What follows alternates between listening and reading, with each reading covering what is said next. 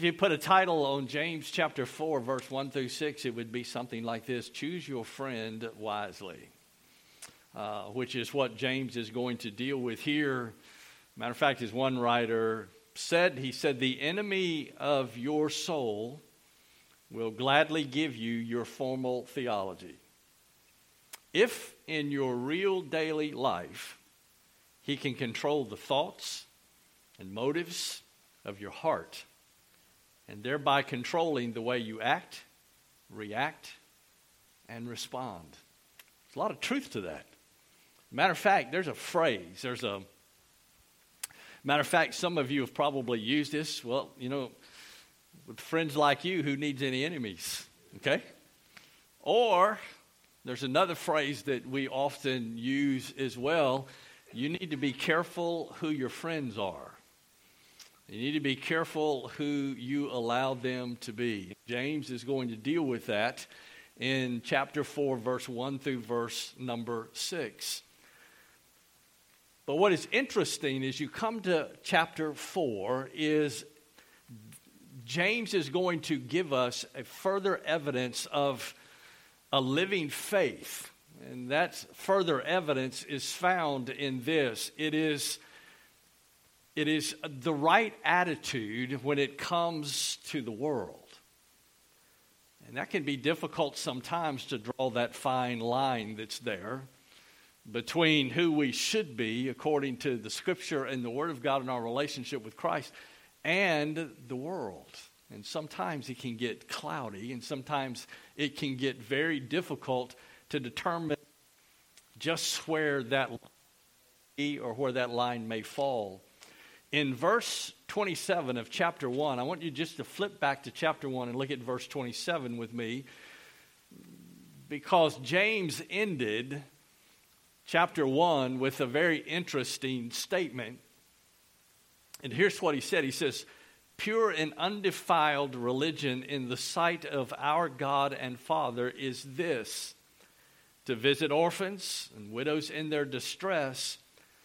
But he adds something to the end of it, and I want you to pay particular attention to what he says. And to keep oneself unstained by the world. Can we become stained by the world? We can. And matter of fact, when we try to walk so close to the line of the world, if we're not careful, we can fall off over in there. But there's just this clear line about the way we should act, the way we should live our lives each day, understanding and realizing just the significance of finding ourselves or falling into the culture, the ways of the world, the pressures of the world. And matter of fact, here's what happens. We're seeing it today. They're beginning to make their way even into the church. James is going to deal with this because James, writing to believers here in James chapter number 4, I want you to notice what he says. First of all, James says that it is the war in the heart that is helping to cause the wars in the church. Matter of fact, if you look at verse 1 of chapter 4, I want you to notice what James writes. He says, so what is the source of quarrels? And that's an interesting word there, because the Greek word there is actually polemos. And basically, it's a kind of it's a battle. It's a war type term that he uses there. He said, but what is the source of quarrels or wars or battles and conflicts among you? He said, is not the source your pleasures that wage war in your members? In other words, is it not the very pleasures of yourself that's waging an internal war inside of you that is creating this battle, this quarrel, this conflict with inside of the church that you find yourself in? Matter of fact, Paul struggled with this in his own life. If you flip back to Romans chapter 7 and look at verse 25, I want you to notice one of the things that Paul even uses this same terminology here in chapter 7 of the book of Romans, verse 23. And I want you to notice is Paul writing about his own self here and the conflict that existed inside of his own self. He says in verse 23, he said, "But I see a different law in the members of my body." He says, "Waging war against the law of my mind and making me a prisoner of the law of sin, which is in my members." Let me tell you something. Paul struggled with it. He said the very things that I ought to do, he said I don't do, and the things I ought not to do, he said those are the very things that I do. He said there is a battle, there is a war raging inside of me, and if we're not careful, the waging of that war and that battle inside of us can bleed over into the church. And so conflicts and wars and quarrels and all of those things, oftentimes when you get to the base of them, you get to the foundation of them, isn't it oftentimes seen from this light that most of the time it's probably something inside of our hearts that's creating this versus what's actually taking place or going on? And so therefore James asked the question back in chapter 4. He said, what's the source of it? What is the source of this difficulty? The last part of verse 1 of chapter 4, he said, is not the source your pleasures that wait. In other words, it's a selfish thing. It's a selfish thing. You see, when there is a desire for the wrong kind of pleasures, the result is a self-inflicted battle in your own heart. Matter of fact, turn with me to 1 John chapter 2. 1 John chapter 2, verse 15 and verse 16. Very familiar passage of Scripture. As John writes for us, and he cautions us with something. And matter of fact, you can take 1 John chapter 2, verse 15 and verse 16 and go back to Genesis chapter number 3 and look at what occurred with Eve, and you'll see it fits this same very path that John writes about here in 1 John chapter number 2, verse 15 and verse 16. And notice what he says. He said, "Do not love the world, nor the things in the world." In other words, your loyalty should not be to the things and the ways of the world. That's not where it should be. He said, because if anyone loves the world, the love of the Father is not in him. For all that is in the world, the lust of the flesh and the lust of the eyes and the boastful pride of life is not from the Father, but is from the world. And so even John himself draws that picture for us. The lust of the eyes, the lust of the flesh, the pride of life. Let me tell you something. All of those things come from ourself. They're not from God. Matter of fact, when Eve in the Garden of Eden, when she saw the fruit and she looked and she saw how well the fruit looked and she had this desire to, apparently it must be good to, and Satan says, and when you eat of it, you'll be just like God. They all follow that same path. And I will say this to you today. All sin that we commit in our life travel down that same path. We're not to love the world. There's got to be this clear delineation between us and the world. Now, let me say this to you. We should not come to the point that we become so heavenly minded that we're absolutely no earthly good. But there is a balance. There's a line there of that loyalty that we have, that love that we can have for the world if we're not careful. And these lustful desires are dangerous because they lead to wrong actions. As John wrote here in 1 John chapter 2, verse 15 and verse 16, they lead to wrong actions and motives. Quickly, sometimes without us seeing it. I want you to notice what James writes in verse 2. He said, you lust and do not have, so you commit murder. You're envious and cannot obtain, so you fight and quarrel. And you do not have because you do not ask. Well, I want you to notice verse 2 in chapter 4, but I want you to flip back to chapter 1 and look at verse 15 as James gives us a correlation here between the two of them. Matter of fact, he gives us the path. And it all begins with the lust. Verse 15, notice what James had written. Then when lust has conceived, using the description here of a conceiving process in a child. So when lust has conceived, in other words, that has been conceived in our heart, then here's what happens. It then gives birth to sin. And then sin, when it is accomplished, when the cycle is completed, it brings forth death. So we see the cycle that it walks down, that it travels down. And my dear friend, it doesn't make any difference what sin it is. It all travels down the same path because sin originates from within inside of ourselves, not from God. And don't ever blame your sin on God. Well, if God hadn't have done this or God wouldn't have allowed this, then I wouldn't be here. You know what's so bad? God often takes the blame for things he has no business being blamed for. And I hear people say this all the time. Well, it used to be on bumper stickers. People used to travel around with these. There was a day when I was growing up where the back of cars were plastered with bumper stickers. Anybody remember those? You seen them all over the place. And what was always bad was when you wanted to trade the car in and sell it, then you went to try to pull those things off. They didn't come off too well. But I remember one very clearly. I haven't seen one in a while, but this was a very frequent one that I used to see all the time. Matter of fact, people used to wear T-shirts with it on the front of it. Satan made me do it. Well, my dear friend, let me share something else with you today. Satan doesn't make you do anything. When lust hath conceived it, then it brings forth sin. And when it's completed, then it brings forth death. That is the completed cycle. Verse 2 of James chapter number 4, notice what James writes. You lust and don't have. Is it any wonder why you don't have? Is it maybe because of the request that you have is based out of the lust coming out of your own heart and not from the will of God in your life? When we pray, we don't pray within ourselves. We should always pray in the will of God.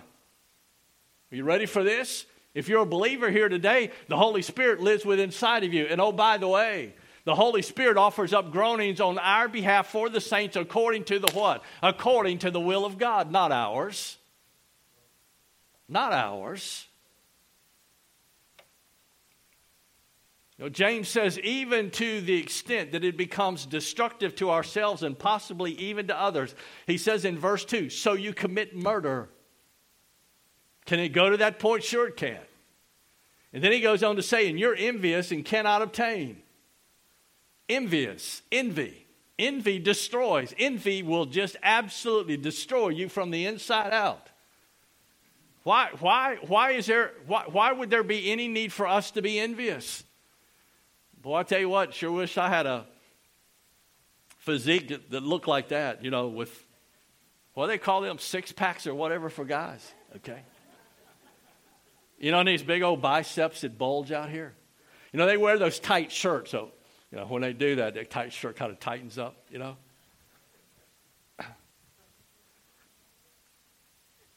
And the list goes on and on and on. I could go on and on and on.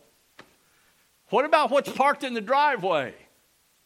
Well, it sure would be nice if I had a 10-bedroom house. Really? Yeah, you'd be complaining because you had to clean all of it. Okay?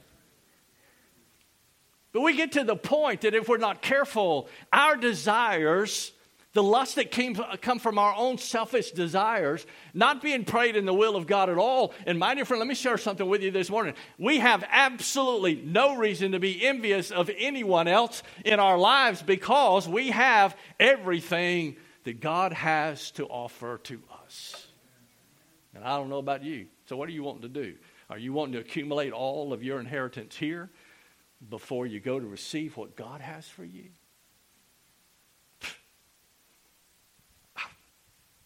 It don't matter to me what happens here. What concerns me more is what's coming later. If we're not careful, Satan can get us so distracted that it controls the way we act, controls the way we react, controls the way we respond. And let me say something to you this morning. Your theology can be so right on and so strong that you absolutely miss out on the most important thing. Verse 3.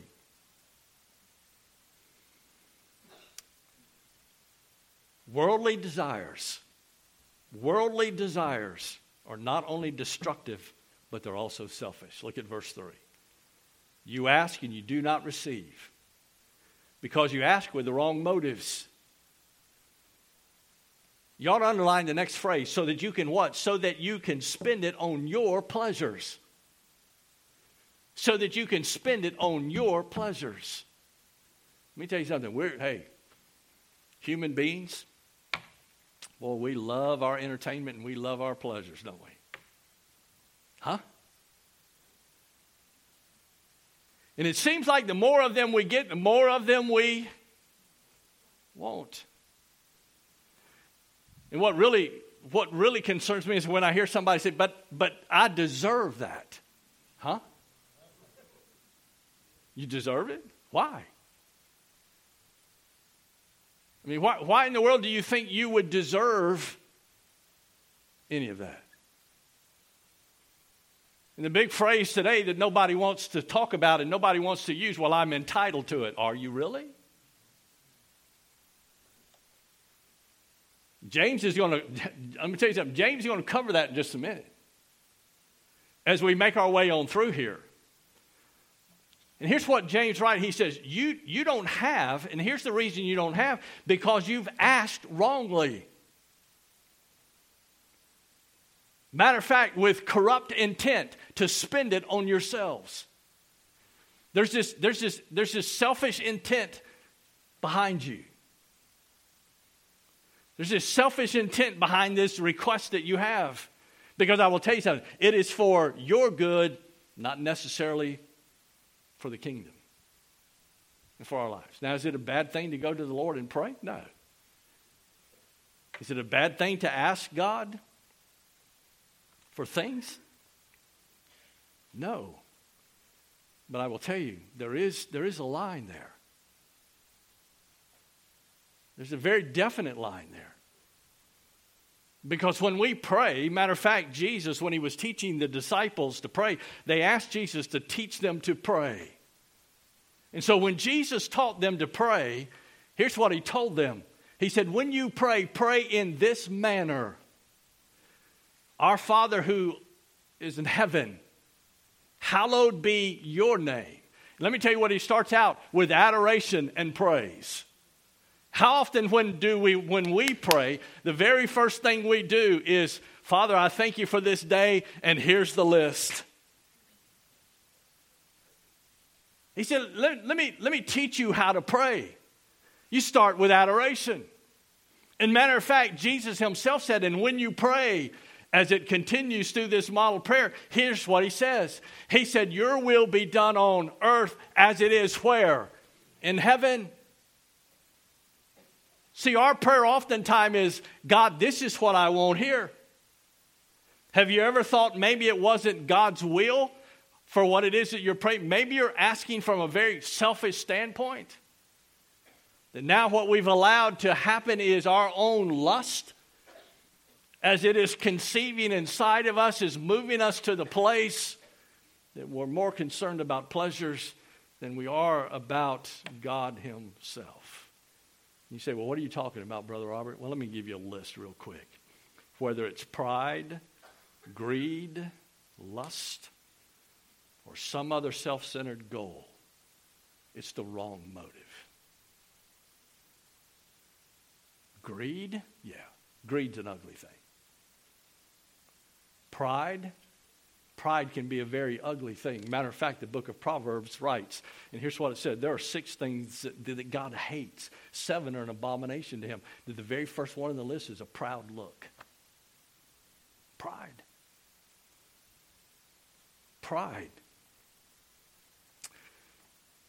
God desires for us to approach him in prayer. That is for sure. But there is always the condition that prayer be according to his will. Matter of fact, flip back to 1 John. Just flip over a couple books to 1 John to the right, all right? And look at chapter 5 and verse 14. 1 John chapter 5.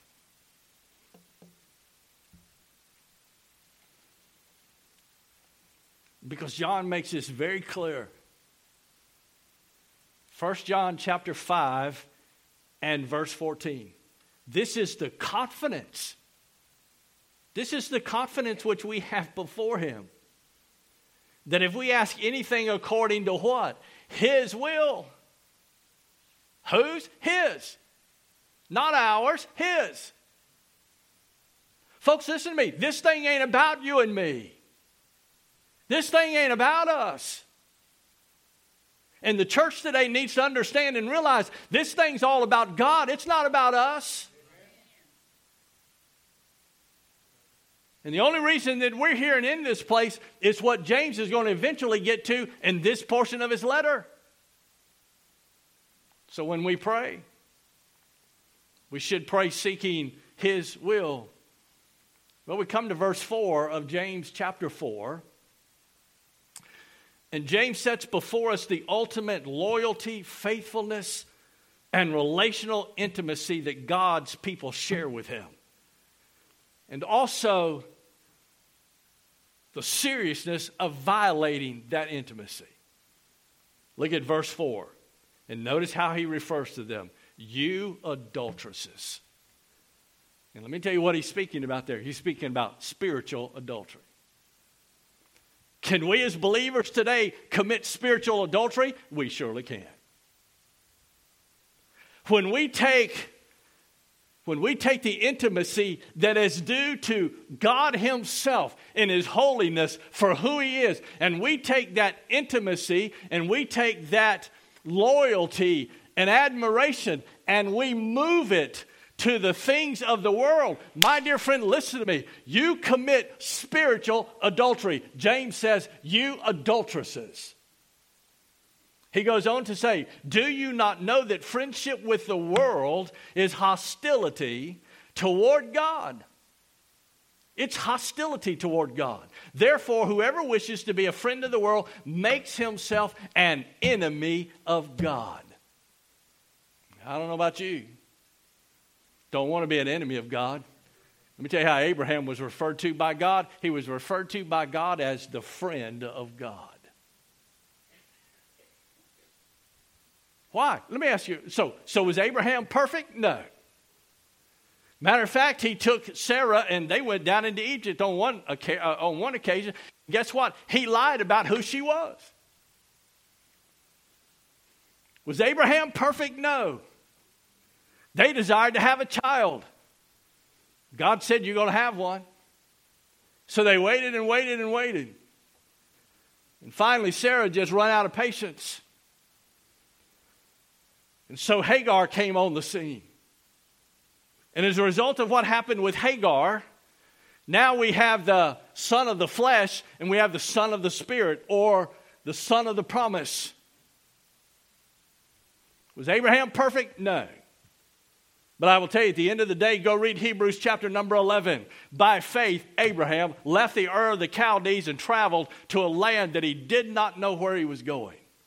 And then it goes on further in Hebrews 11, and it says, by faith, Abraham offered up Isaac, knowing that if God were to kill him, he would have to raise him back up again because of the promise.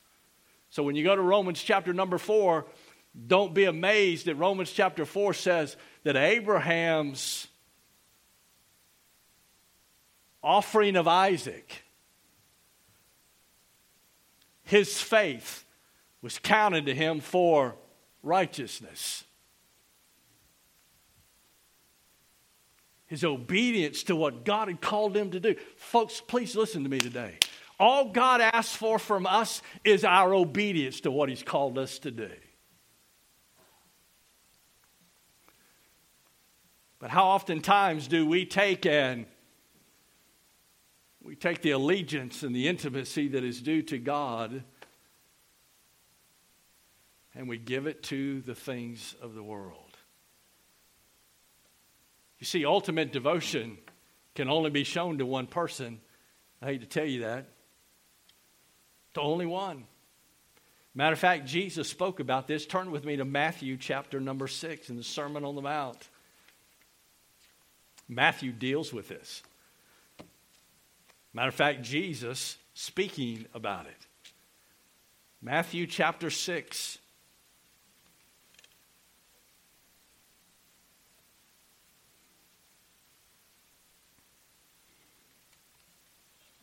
And here's what he says in Matthew chapter number 6, in verse 24. He said, no one can serve two masters. You can't have two of them. You can't try to let the world be your master and God be your master and try to hold on. You can't do it. And notice what Jesus goes on to say. For either he will hate the one and love the other, or he will be devoted to one and despise the other. And notice what he says. You cannot serve God and wealth. Can't serve both of them. Let me tell you what you got to do. You got to choose who you're going to serve. You got to choose where your love is going to be centered and where your devotion is going to be centered.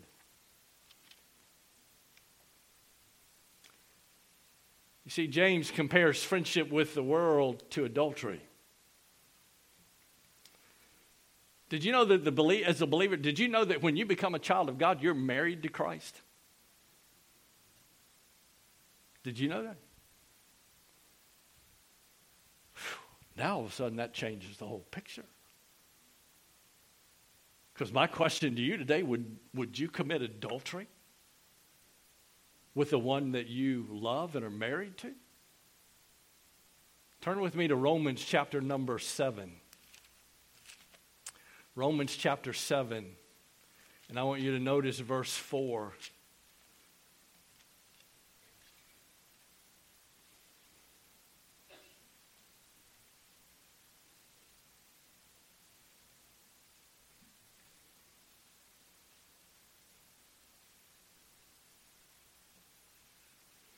Notice what Paul, as he's writing here, he says, therefore, my brethren, you also were made to die to the law through the body of Christ. For what reason? So that you might be joined to another, to him who was raised from the dead, in order that we might bear fruit of God. In other words, we've been joined together in Christ. We've been married to Christ. And we ought to be faithful to him. Romans chapter 12, verse 1 and verse 2. And I know we can all pretty much probably quote that, but have you ever stopped and just carefully considered the words?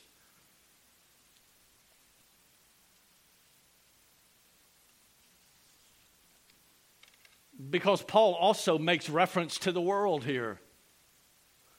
And if we're not careful, we can find ourselves in that place.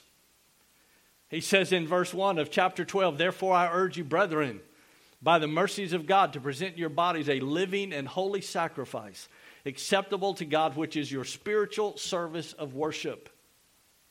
Verse 2, and do not be conformed to what? To this world. But be what? Be transformed by the renewing of your mind, that you may prove what the will of God is, that which is good and acceptable and perfect.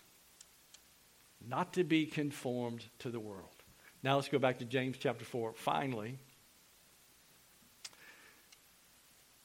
we come to verse 5. I will say this. Verse 5 is difficult to fully understand. Totally.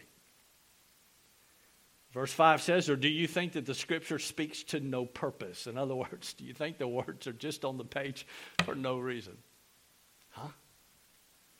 In other words, do we live our lives sometimes just if the words on the page are nothing more than just words on a page with no purpose?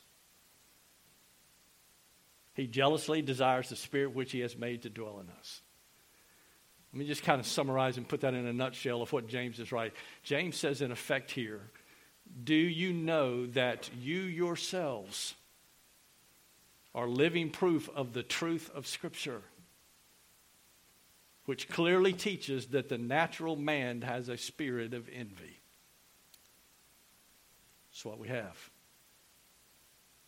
It's a spirit of envy.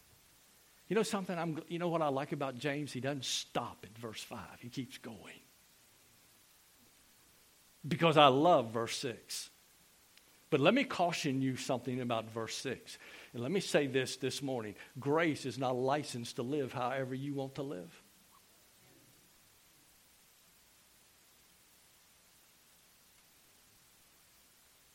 Let me say this.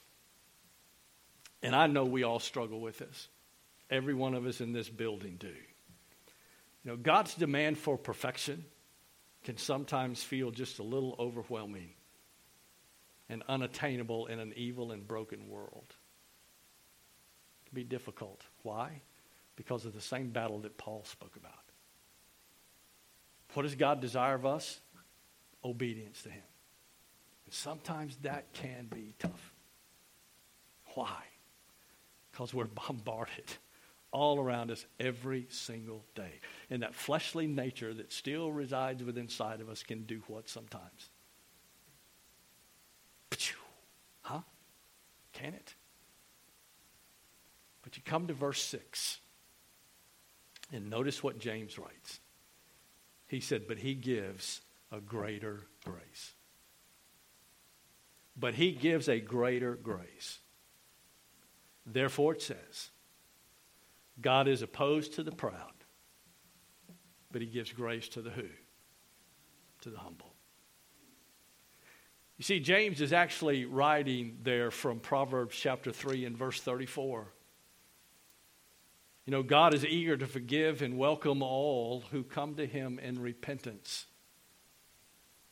You know, we've gotten to the place today that repentance doesn't mean anything anymore. What's repentance? I don't have to. What do I got to repent of? And here's what's really concerning to me is when I hear people say, well, God understands, God just knows where I am. You better be careful with that mindset. Repentance. Repentance is, we're losing sight of that today. Let me tell you why. Here's what God wants you to do. Do not depend on your own self. Here's what God wants you to do. He wants you to depend on his grace. He wants you to depend on his grace. Let me ask you a question. What saved you? His grace. What keeps you and sustains you? His grace. So therefore, here's how simple it is. So therefore, we ought to live in his grace. Why? Because it's available to us. His grace is there for us. You see, God wants us to depend on his grace. Satan wants us to depend on ourselves. So let me give you our three greatest enemies this morning in closing. These are your three greatest enemies. If you didn't know this, here they are. Number one is the world. Number two is the flesh. And number three is Satan.